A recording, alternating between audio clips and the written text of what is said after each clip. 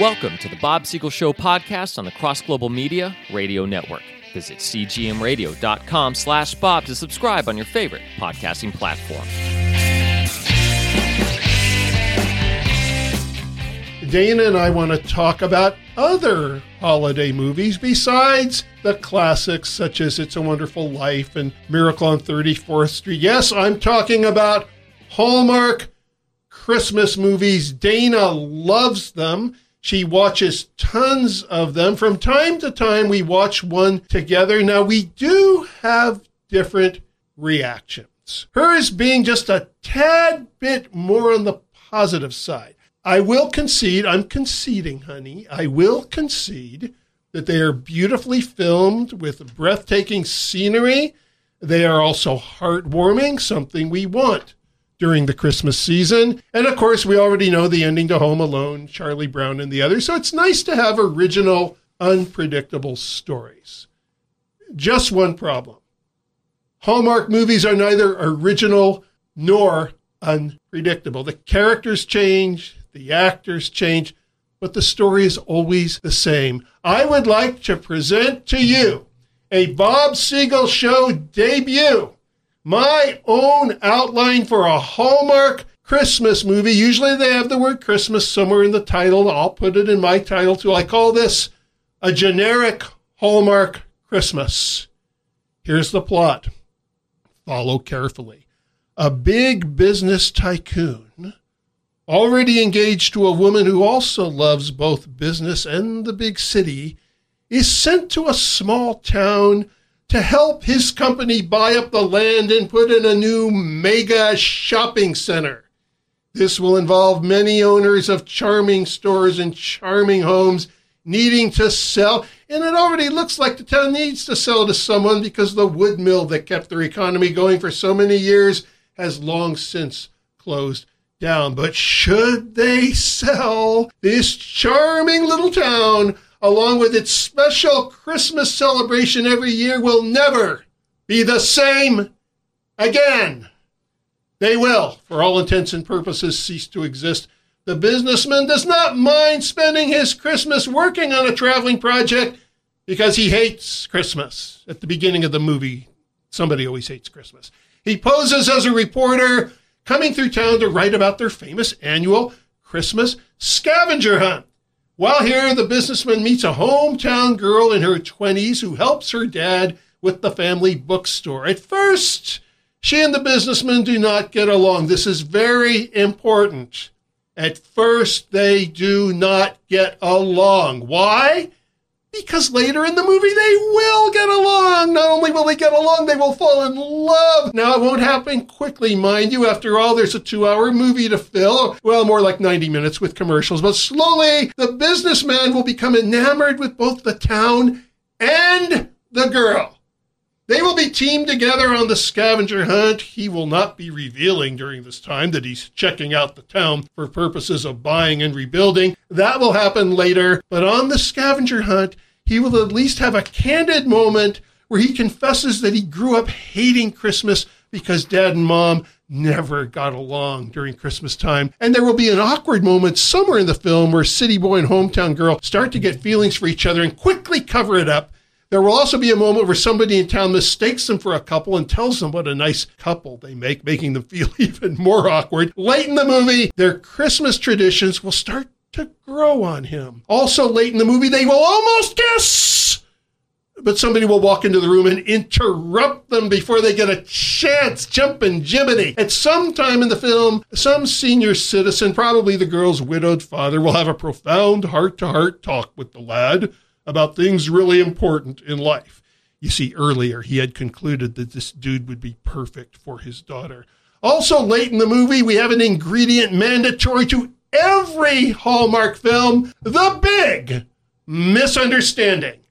In this case, it will be his old girlfriend who surprises him by popping in at an inopportune moment to tell him she decided to join him in this little town for Christmas. This big city girlfriend will also inform hometown girl that her newfound friend was only scoping the town to do major redevelopment. She'll be devastated. Here's a sample of the snappy dialogue.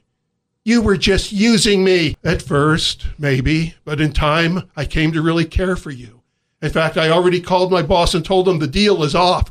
Honest, I meant to tell you, see, it's only the timing that's off. The big misunderstanding. Naturally, everything gets worked out. Not only does the guy stay, he uses his creative business sense to develop the town into a tourist attraction. He saves the town. He saves Christmas to boot. Of course, he marries hometown girl and sends city girl packing. Well, there you have it. You heard it here first. A generic Hallmark Christmas. Now, to be fair, there are some variations to these stories. It could be a big city woman who meets a hometown man, and the man could be helping with his mom's farm instead of his dad's bookstore. Okay, now I'll let Dana go ahead and give you her view of Hallmark movies. They're a little different than mine. So if you like Hallmark movies, don't turn the radio off. I think you'll feel better after you listen to Dana. Wow, that was like everything you've ever said about. Was that everything you've ever seen in a Hallmark movie, more or less? Well, so in our house, imagine all of that Bob just said. When we'd be watching a Hallmark, he'd be expressing these things along the way and making predictions, and that was fun. But then it got to be out of control. Which I get. I was spoiling the movie. Yes, and as a writer, I get it. He's a story writer. He's a creative story writer. The plot. Nobody He's can spoil very that plot. creative. But I watch Hallmarks to escape, to have a lovely break from reality, to know that it's always going to turn out okay in the end. And I get which that. is why I watch them so. And Bob does. Life can be intense. In fact, even on this show, we do the news a lot. We're taking a break from the intensity even this week. So yes. I get that. We need a break. So I watch Hallmarks for a different purpose than Bob does. Bob's tell them about the new way I make predictions. Okay, now. I'm getting there. Okay. See, this is how intense he is at home too. Tell him, honey. Go on, honey. Tell him now, honey. So Bob would be expressing his thoughts all through the movie, which you can ignore to a point. But then after a while, he just got to be quite exuberant. So we made this deal a couple of weeks ago that now when we watch Hallmarks, he has to text me his predictions and thoughts and whatever. And then it doesn't ruin the movie for me. And then when the movie's over, she reads them all. And I usually get the majority of them. And then we count how many he got right and how many. However, through the movie, her phone's ding, ding. Yes. She's going, the movie just started. You're predicting the ending already? Within 5 minutes, he's already and I'm going, speed what typing. Ending? Yes, I know. So I know Hallmarks are redundant. I know they're similar, but that's a part of what I like is that I can count on them to not throw me a curveball when I'm just trying to relax. I have a question for you. And I do get, again, wanting something with a happy ending. But my stories, which you're always saying you like, do not have happy endings. They're not unhappy either. They're what I'd call bittersweet, but they certainly don't wrap everything up with tidy endings. I write them that way deliberately. So how do you reconcile that with saying you prefer something with a happy ending?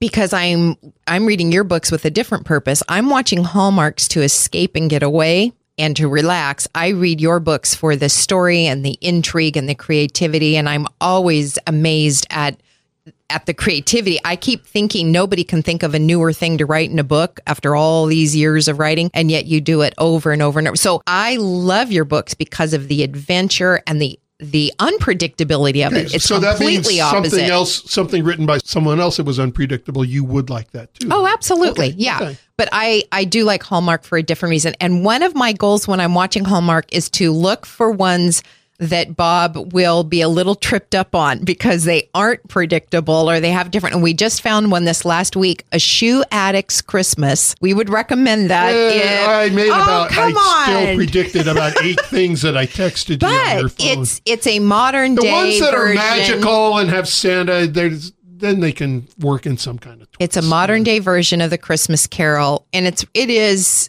as clever as Hallmark gets. This is a really clever one. And it is cheesy, but it also is pretty creative compared to most of them. I should say they made a very unpredictable one years ago, and it's in the Smithsonian Institute. So you can see it there. Okay, whatever. I hope Hallmark's not listening right now. But anyway, I love Hallmark, just in case they are. The Bob Siegel Show podcast is a production of Bob Siegel and Cross Global Media. Visit us online and subscribe to the show at cgmradio.com/Bob.